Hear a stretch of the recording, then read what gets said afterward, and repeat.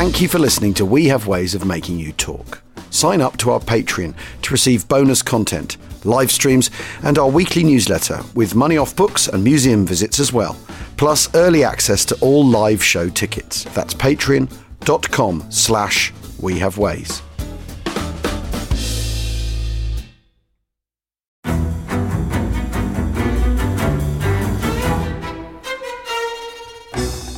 I'm Anthony Scaramucci, former White House Director of Communications and Wall Street financier. And I'm Katty Kay, US Special Correspondent for BBC Studios. I've been covering American politics for almost 3 decades. Welcome to The Rest is Politics US, brought to you by Goalhanger. Go on, tell us, were those donations you made, like Obama in 2008, was that idealism? Were you hoping to get something out of these campaigns that would serve your own business interests, for example? So I think this will either make this podcast incredibly successful, Katty, or people will be horrified and they'll shut it off right now because I'm going to be very real with you.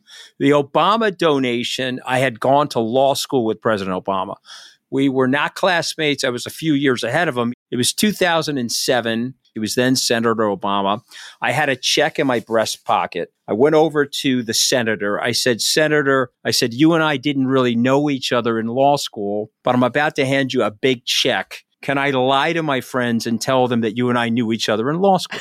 Well, Obama looks at me, had the best smile in American politics since Jack Kennedy. Forever. Yeah, he lights up. He looks at me and says, I'll tell you what, if you double the amount of the check, we'll take it back to Hawaii. Okay.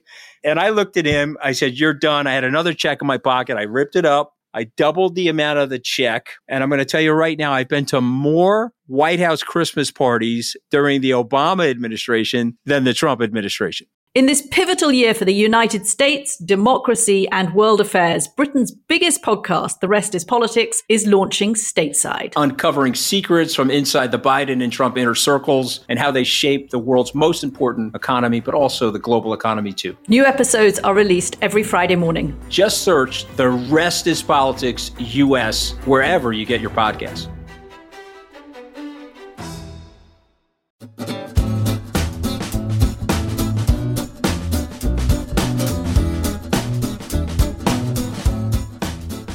Mir come seek what? Up mir some keet, which is of course Luxembourgeois, I believe, not Luxembourgish, Luxembourgeois for Achtung, Achtung. That's amazing. Yeah, up mir some whatever. Highly relevant around this time of year, as we're just getting past the Bulge anniversary. Luxembourg, of course, got caught right up in events. And lost a lot of men. There was a moment of delicious irony post-war as Luxembourgeois troops took part in the occupation of West Germany. That must have felt good. Yes. See how you like it. Is this the smallest country in history to occupy a major international power? Good question. Anyone know? I suppose have the Vatican ever occupied anywhere? The whole of Latin America, so, mate. Yeah. Anyway, welcome to We Have Ways of Making You Talk, the Second World War history podcast with me, Al Murray. And at the other end there is James Holland. Yes, good afternoon, good morning, whatever time of day it is. Hello. We should just apologise, really, shouldn't we? Because we have been talking to Luxembourg and the Bulge and all that. Yeah. We were sort of vaguely promising we were going to go over, and we haven't quite got round to it. So sorry, everyone. We couldn't make it add up because you had to go to stuff the Panto. Was happening. You had to go to the Panto, didn't you? I had to go to the Panto. No. And watch Julian Clary. No, you say, oh, no, I didn't. Oh, no, I didn't. Oh, yes, you did, James. Do you know what? Oh, yes, I absolutely did. It was good, wasn't it? Was it good? It was good. It was good. Yeah, Julian Clary is very funny, and and what's his name? That lovely Gary Wilmot and that lovely Matt Baker. He was in it too. Did Gary do his Tube Station song? He didn't do his Tube Station song. He did another one. He did an amazing kind of 10-minute songs from every song from literally every musical you can ever think of, and put them all together into one long medley. It was quite extraordinary. And absolutely my favourite bit in the whole thing. But it obviously wasn't quite the same as freezing your nuts off in the foxholes in Foy outside Bastogne. No, I don't think Gary Wilmot is a Bulge veteran. I don't think he is. Oh, no, he isn't. Oh, no, he isn't. Oh, yes, he is. Yeah, sorry, I've really got to get into this Panto chit-chat. But we are going to do some trips in the future. That's the bottom line. Yes. Now, we have an email. To kick things off, we have an email sent by... there's no actual indication of how old this person is, but using the email, so there's a clue. About Red Cross parcels, because a few podcasts ago before Christmas, we talked about, someone asked about Red Cross parcels, and you and I didn't know. We didn't know, did we? We drew a complete blank. No, we didn't know. No. It's one of those things you just take for granted. It just happened. Yeah, exactly. So he says, hi, gents, love the podcast, etc., etc. Just listening to your podcast discussion about how Red Cross parcels and post and passengers in general got through between warring states and to POWs. I'm no expert, but a couple of points. As regards travelling and mail between occupied Europe and the rest of the world, Lisbon played an important role. There were scheduled BOAC flights from London to Lisbon, as well as Lufthansa flights from Lisbon to Madrid and onwards to the rest of occupied Europe. As late as September 44, the Lufthansa route net would have allowed you to fly from Lisbon to Helsinki. Although God knows how long it would have taken. And I would not want to have been on the Madrid to Stuttgart or the Berlin-Stockholm leg with the marauding RAF and Red Air Force fighters around. These planes would obviously have taken mail as well. As for Red Cross parcels themselves, they were shipped to Lisbon as well under escort from the US, the UK and Canada, then loaded onto a Red Cross ship to the south of France and thence transported to Geneva. From there, they were transported to the individual POW camps. As far as I know, the Red Cross organised this, and presumably the Wehrmacht was happy to let them, as it meant they didn't have to feed POWs as much as they would otherwise. Anyway, good work on the podcast. Absolutely amazing. That is fascinating, isn't it? Isn't it? And it's sort of that all adds up, and that sounds logical to me. Well, yeah, but I'm really, really pleased he bothered to email Well, because I mean, to bring it right up to the minute, I mean, we've just seen Iran shoot down an airliner, by accident, and you think, how actually do you, if you've got an airport, how do you end up shooting down airliners by accident? But what we're talking about here is, I mean, the idea that a BOAC flight would probably fly from Southampton, I suppose, to Lisbon, or Herne maybe. Bournemouth was another one. And maybe what we're actually talking about is a flying boat, like a Sunderland or something, but a disarmed one, or the civilian equivalent, and yet not being shot down and actually managing to. I mean, would it have a big IFF beacon on it saying, "For God's sake, I'm an airliner"? I don't know. Leslie Howard was famously shot down and killed, wasn't he? The Hollywood film star. Yeah, and he was in a civvy. He wasn't was he in a military plane? I'm not sure, but anyway, he got caught out. And also, but by the same token, Lisbon is a hotbed of spies as well. It's absolutely crawling with espionage people. Yes, and is a way in and out of occupied Europe. Is it sort of entrepot for all sorts of stuff? So I mean, and of course that's what they're doing in Casablanca, is to get their exit visa out of Casablanca to Lisbon, from there to America. Yeah. I mean, that's fascinating. It's really fascinating. And Alistair, who sent us that, says, good work on the podcast. It keeps me entertained on my commute here in Berlin. Wow. So how about that? That message brilliant. Smuggled out, obviously, via Lufthansa to Lisbon in the tip of someone's umbrella. Thank you, Alistair. Well, talking of airplanes and aircraft, you were reading Mark Mazower. Yeah. I've been reading all about Leonard Cheshire. The Leonard Cheshire VC, DSO and 2 bars DFC, later Lord Cheshire. Who set up... And what an amazing guy he was. I mean, I knew he was amazing, but I didn't realise how amazing he was. I mean, now, really... the story I know about him is he got overpaid, didn't he? And he sent back he sent back his... They'd overpaid what happened? him like so what £5. happened? Yeah, he'd done sort of well over 50, 60, 70 combat missions, and so got promoted upstairs to a desk, became a group captain and station commander, and was just itching to get back into operational flying. So after Guy Gibson left, there was another guy was brought in and was promptly shot down over the Dortmund Ems canal. Yeah. And then so there was a vacancy at 617 Squadron. And he said, can I take it? Can I take it? And there was always this feeling that Ralph Cochrane, who was the head of 5 Group, wasn't going to get on with Cheshire. But actually, they hit it off really well. And Cochrane said, yeah, I'd love you to take over, but you're going to have to take a demotion down to Wing Commander. Yeah. And he'd been in the job, I don't know, a few months. And suddenly he got this bill through saying, we've been overpaying you. You need to cough up. Thank you very much. And he did, though, didn't he? He did, yeah. Because he's such a straight bat. Cheshire's the thing, isn't he? Well, he's this incredible character, and before the war, he was had this rather sort of gilded childhood. He was the son of an Oxford don. They lived pretty comfortably. Packed off to private school, won a scholarship to Oxford. Sort of larked through life. He was good at sport, brilliant at tennis. Went to Germany just before the war, I think 1938 or something, and was a finalist in some tennis tournament, and only narrowly failed to beat the pro. And everything he touched, he was just really good at, and everyone loved him. And he had this huge ambition to be sort of rich and successful, and all the best suits and a Bentley and all the rest of it. And when it came to flying, he just thought, great, this is a total laugh, and a war's come, which means I can take flying to another level. What's not to like? I mean, he just thought the whole thing was just brilliant, really exciting, loved the camaraderie, didn't feel particularly scared. So I remember talking to Les Munro, who'd been on the Dams raid and then served under Cheshire later with 617 Squadron. And I remember him saying to me, Leonard Cheshire was the most exceptional man I've ever met, bar none. Right. And I remember then subsequently meeting another person who served on 617 Squadron in 1944, and he said exactly the same thing.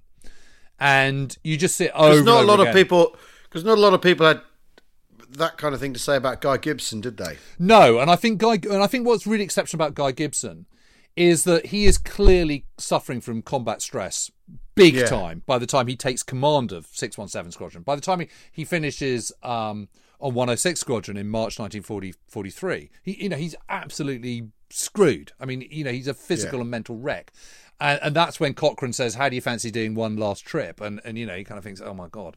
But he does it. And I think what's amazing about Gibson is Gibson just somehow digs into the very core of his being and drags himself into those Lancasters and does the Dams raid. And his leadership on the Dams raid is absolutely outstanding. I mean, he absolutely, in my humble opinion, deserves his Victoria Cross. Yeah. And he does it despite, being a wreck. And to do it so brilliantly and with so much courage is just extraordinary. And it is absolutely right that Gibson is, fated and lauded for what he did, but he is. But as a natural leader, he's from a completely different bag, utterly different approach. Yeah, because with Cheshire, it just comes very, very easily.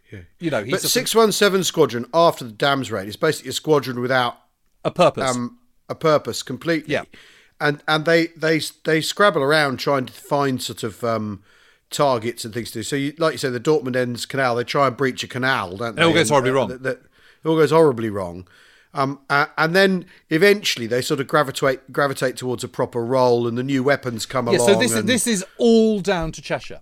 So what Cheshire says, okay, well, I think the Pathfinders, which are in 8 Group Bomber Command, and are they have they're their own unit, and what they do is marking. And what Cheshire says is, I think there is a different way of marking, which is going in low first and having this different type of marking system.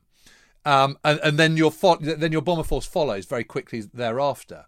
Yeah. And he started doing it with Lancasters, and then they progressed onto Mosquitoes, and then ultimately they progressed onto Mustangs to do it. But they were able to do it very, very accurately. They were able to do it by day or by night. And Donald Bennett, who was the founder of one of the guys, the founding commander of the Pathfinders and the Air Officer Commanding of 8 Group, was very sort of sniffy about Cheshire, and very sniffy that they were just the kind of the golden boys, and you should really let the proper guys who know what they're doing rather than these show ponies. But time and again, Cheshire proves it, and he in what he does is he goes in and he treats everyone in the squadron the same.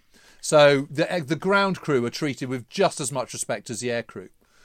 He knows everybody. He creates a little kind of sort of church roof fund kind of thermometer with a red line for kind of improving efficiency. And if everyone improves efficiency, everyone can have 3 days off at the end of the month, and they achieve it. And it's about buy-in. It's about everyone working to a common purpose, and everyone being made to feel that they're all equally part of this one objective, which is to become the best squadron in anywhere in the world for bombing.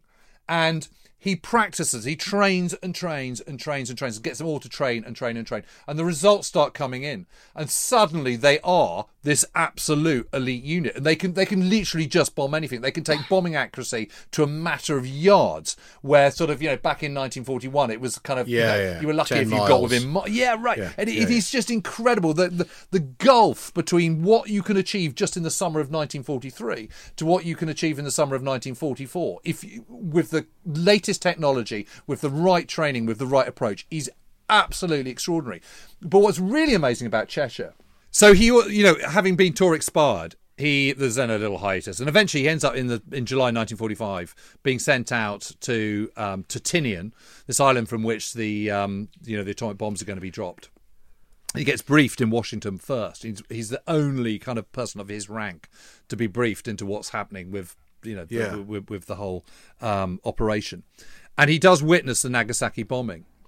And at the end of the war... Although not quite, because this plane doesn't make the rendezvous, so they don't meet up with the bombing aircraft, do they? So they see the flash. They see the flash, they see the mushroom cloud. But they're not, they don't, they never meet, do they? No. Because that's one of the strange things. There isn't a bomber stream on this. They're toddling off on their own. No, exactly that. And they go back to Tinian. There's lots of chat about it and all the rest of it. And they kind of know the war's almost over. And but anyway, by the end of the war, he is literally one of the most famous people in Britain. He's got the Bentley. He's got the Savile Row suits. He's incredibly he's incredibly famous. He's the most decorated airman we have, I think. And he's a household name. Everyone wants a piece of him. He's achieved everything he wants. But it all starts to become a bit joyless. He's also married a kind of ex-Hollywood silent star movie.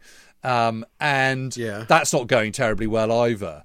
And his life becomes a little bit empty, and he starts doing lots of journalism, and he also starts feeling kind of increasingly outraged by what's happening to these returning servicemen, and that the promised land yet again isn't quite happening. So he tries to set up this kind of sort of utopia where ex-servicemen can all help each other and work and live and be fulfilled and all the rest of it. And it just bombs horrifically.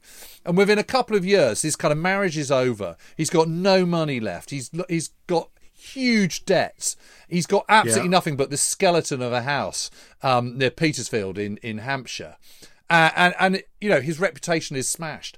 And he's starting to really question everything that he's done. And having been this incredible agnostic, an imperialist, and an incredibly ruthless gung-ho bomber leader, suddenly his whole world has been turned upside down. And then he gets asked to take in a guy called Arthur Dykes. And Arthur Dykes is in the local hospital, and he's dying of cancer. He's only age 50. And Dykes doesn't want to die alone, and the hospital doesn't want him there because they need to free up a bed, and this is pre-NHS. So Cheshire takes him back to this huge empty house called Le Court, which he's bought and which is just a shell, and nurses him until his dying days. And that's where Leonard Cheshire Holmes comes from. That's where it comes from. And Dykes dies, and it's kind of, okay, so now what do I do? I've got nothing. I've got massive debts. The guy I was looking after has died. And shows incredible humility looking after him. I mean, tending to his every care and being his personal nurse. And from that, suddenly donations start coming in. By the end of the year, he's got 8 people living there. By the following year, he's got 30. And out of that comes Leonard Cheshire Holmes and Leonard Cheshire Disability, and he devotes the rest of his life to caring for the disabled and for conflict resolution. And he turns into he becomes a Catholic. He becomes sort of finds God, and becomes this kind of sort of modern day saint. Marries Sue Ryder, and eventually is ennobled. And it's just the most amazing story. And I just knew the bare bones about it, and I've just found the whole thing absolutely fascinating. Crikey! Yeah, what a guy. What a guy. What a guy. What a story. Yeah, amazing. Well, we need to take a short break now. I think we do. Yeah, back in a minute.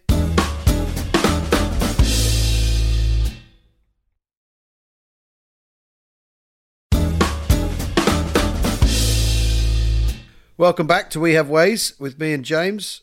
James, where have you been reading about Leonard Cheshire then?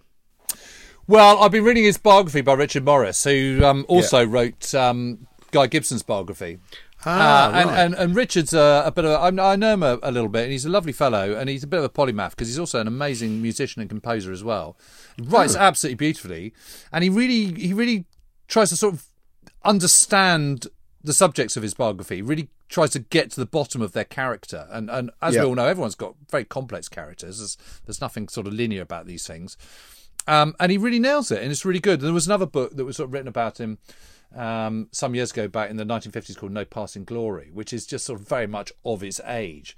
But the Richard Morris book is just fantastic. And one of the main reasons for reading it was because I really, really wanted to know about how he took 617 Squadron on with this, and gotten to a stage where they became so accurate at bombing, and what these bombing techniques were. And Richard goes into very great detail. He's obviously really done his research into the techniques, what it involved, how they went about it, all the rest of it, and it was just fascinating. So it just sort of opened my eyes to because they did in the end, like you touched on it, they did in the end use Mustangs, didn't they? And a Mustang would go in, drop a flare, mark the target. And they're going quite low. That was the point. Yeah. So that you could drop your flares really, really accurately, which was not the way with the Pathfinders. Yeah. And they had there's also that raid, isn't there, where they go around twice to alert the French factory workers. That's right. It's an amazing story. And the big one where they, the big test for Harris, because what Cheshire says is, we want some mosquitoes. This is pre the Mustangs. It said, we want some mosquitoes and we want to do this. And Don Bennett is going, fish. This is, you're talking out your backside. This is, don't give in to these people.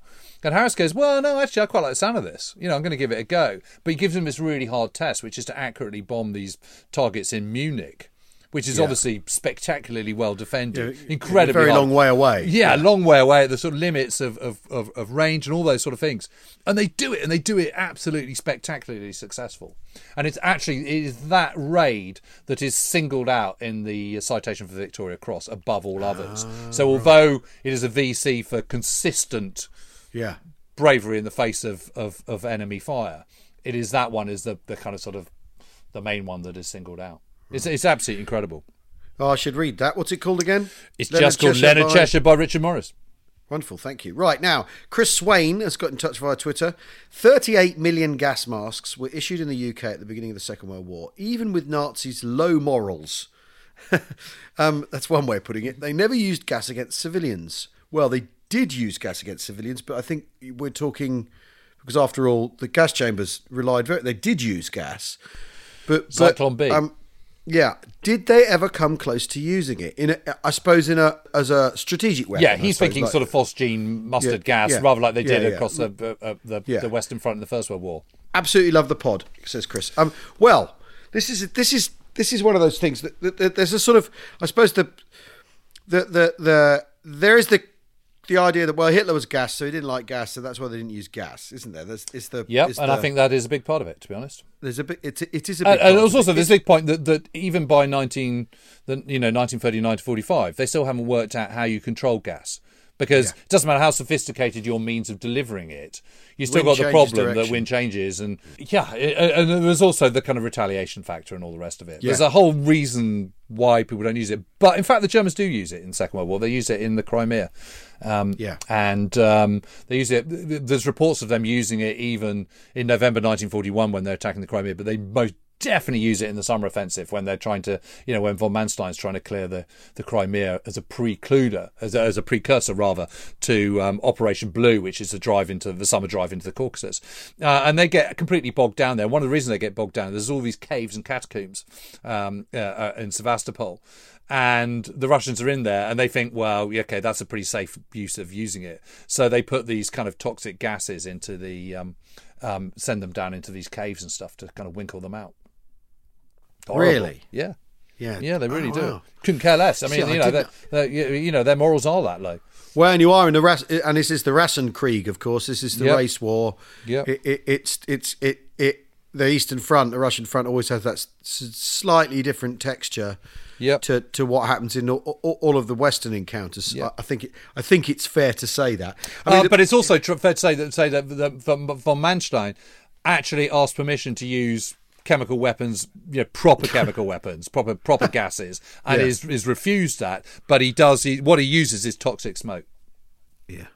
But they're still using chemical weapons. But the British never had to don their gas masks then, did they? No. But they did. You would use them in sort of smoky situations and stuff. But I also think it's really interesting that someone like von Manstein, who is sort of generally, in the kind of narrative of it, is considered one of the sort of inverted straight generals, just a Prussian aristocrat who was just doing his bit, and soldier's honour and all the rest of it. He's an absolute bastard like the rest of them. However, you do have Churchill drawing up feasibility for like having German cities gassed, doesn't he? At one point, he says, "Look, if they're not going to throw in the towel now, and if the V weapons turn out to be more powerful than we could, because there's a real panic on with the V2. They don't know how big the warhead is, and at one point they think it's a 10-ton warhead rather than a 1-ton warhead, and there's a real There's a gap in the intelligence. They know the V2's coming, but they don't know what it actually is. And you've got Solly Zuckerman saying it's this, and other people saying that, and because in the end, until the first V2 start landing, they just don't know. No, and you do have a moment where Churchill asks for radical action. And he says there's a memo where he says, well, we're going to have to douse these German cities with mustard gas if it comes to it, if they won't give in, because suddenly you've got this final blitz of the V weapons is one of these things that kind of, it's one of these things, but we talk about this a lot. Surely they've lost the war. How are they able to prosecute any kind of action like this at all? And is what the British are thinking. And Churchill thinks, well, how do we strike back against the V weapons, especially when they don't really have them quantified, when they don't really know what they are. Yep. So there's talk of the British using gas right from the top, which is, I think, very interesting. Yeah. And I suppose the question is dropping mustard gas on a city worse than completely pulverising it with bombs? I don't know. Well, firebombing it. Yeah. Which actually leads us to our next question. Greetings from New Zealand. I've said it before, but it's worth repeating. The podcast is the gift that keeps on giving. Well, thank you very much. That's very nice of you. James, you should be knocking on Audible's door and narrator library of audiobooks. There's some good voices out there, but in my opinion, you clean up. Oh, there you go. Okay. All right. That's right. Oh, well, anyway, thanks. I've thought of a few likely topics that I believe will interest your audience and are relevant to the theme of the Second World War story we all want to hear about. This is from Steve Flaunty in Wellington, by the way. Yep. Was the atomic bomb actually intended for Germany, but due to their early surrender, it was then used to end the war with Japan? Yes. Yes, it was originally, it was expected that it would be used on Germany. Yeah. Absolutely. And it was a massive race against time. And, it was 120,000 different people working on this. It's incredibly complex science and technology. And, it's just not ready. It's only just ready by August. I mean, by the very end of July, they've got them. They've brought them over. Yeah, they tested a couple of weeks before they use it, don't they? Yeah. And you've got this ongoing arm wrestle of the British trying to retain influence over the project, realising they can't afford to do it themselves, trying to get the Americans to keep them in the loop, handing it, people joining the Manhattan Project, and tube alloys, it's known as. Yeah, that's right. It's a code name, and it being and the British basically being elbowed out very, very, very gradually. Yep. Roosevelt losing interest in any British involvement. Truman then sealing the deal. Yes. Because they're looking to the post-war, aren't they? Yeah. But the point of the point of the atomic bomb, the atom bomb, of course, is its area bombing. Yeah. Is this what they're doing anyway? Yeah. Is it a Hamburg firestorm? It's a Dresden firestorm, or any of those, or Lübeck, or any of those much less famous or notorious firebombings? The Tokyo firebombing. Yeah. What the US more people are killed in Tokyo than are killed in Nagasaki. Yeah, and the way they were ruthlessly going about it. But of course, the attraction is it's one plane. Yeah. It's the panacea that everyone's been looking for ever since the beginning of bombing. And it makes Duet's bombing predictions come true. Yeah, exactly that. Which is, of course, why people have pursued strategic bombing in the first place. Is this idea that what you do is you create a situation where a government has to throw in the towel because... what you're doing is you're creating a situation where the bomb will get through and it will avoid any future ground conflict. Yeah. That's what everyone's been saying. And everyone's been saying all through the war. Harris has been saying it. Tui Spots has been saying it. All the bombermen have been saying, it may well be that we can just win the war just through strategic bombing alone. And everyone's sort of going, well, maybe not. And as the war progresses, that reality seems to become more and more distant. Then suddenly it comes back to the fore again with the arrival of atomic weapons. It self-evidently does. And the fact that we've had all this peace since Second World War, that we haven't had a war that's ever come close to being like the Second World War is, of course, because of the nuclear deterrent. And, so you're right. Douhet was proved right. Yeah. Yeah, just a bit later than people thought. But when they were building the bomb, they were thinking of it as an extension of strategic bombing, as a way of, rather than what then becomes apparent to everyone immediately is once it works is that we've got this is a world. You've almost got the ultimate bomb. You've got a war-changing weapon. That means that, and it also the world will never be the same again. I think exactly. There's this incredible realization. Yeah. Once the two bombs go, the warfare has just changed forever. Just in those moments. Yeah, and you can't do an overlord again because all they need to do is drop a nuke on it. So the scale of everything, your ability tactically and strategically is completely radically altered. But that's not how they were pursuing the project. They were pursuing the project in how do we get literally the most bang for our buck. And they're spending similar amounts of money on the Norton bomb site, similar amounts of money on the B-29 itself. More money on the B-29. Yeah. The B-29 project is more expensive than the Manhattan project. Yeah. Now, I read Quartered Safe Out Here as one of our 12 Christmas readings. Yes. And George MacDonald Fraser is such a great book. Yeah, and it is such a good book. The bit I read was a sort of action sequence and then his reflections on it. But he reflects on an awful lot of the... and the guy in New Zealand might disagree, but I thought you read that absolutely fantastically, I've got to say. I thought it was really good. It's well written. What can I say? Anyway, George MacDonald Fraser, he says they'd have never dropped it on the Germans. Because he does... The book opens with him saying, thank God they dropped the atom bomb. And ask any one of my contemporaries, ask the men of the Forgotten Army, ask the men who were fighting the Japanese. The Japanese weren't giving up. This made them give up. Thank God. And he's like, thank God for the atom bomb. But he says they wouldn't have dropped it on the Germans. They were happy to drop it on Japanese people because in the end it was a race. There was the racial contingent to the component to the war in the East, in the Far East. And he says and MacDonald Fraser gets into this whole thing of, like it or not, everyone's racist. And he says when you get a disaster in a foreign country and it gets less coverage, that's because in the end, white people matter more to white people than people in faraway countries who aren't the same colour as them. And he says, so he really gets into this thing. He really says they wouldn't have dropped it on the Germans. The fact they dropped it on the Japanese, and I think that's quite challenging. And a lot of the attitudes in that book now, and he wrote it during the first Gulf War, so there's a lot of stuff where he goes, the lad in Iraq last year, experienced the same. Did he write it as late as that? Did he? Yeah, he did. Yeah, and he writes about the satisfaction. And there's some really interesting stuff about killing in it. He writes about the satisfaction. There's bits of it which are quite uncomfortable, aren't they?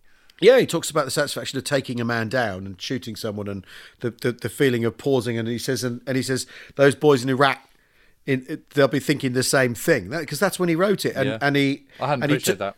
Oh yeah, there's a whole bit where he says when people say how many, did you ever kill anyone? And he says, well, this is how it feels, or how it felt for me, and anyone who's done this knows this is how it can feel, and the best thing to do is always say, why do you want to know?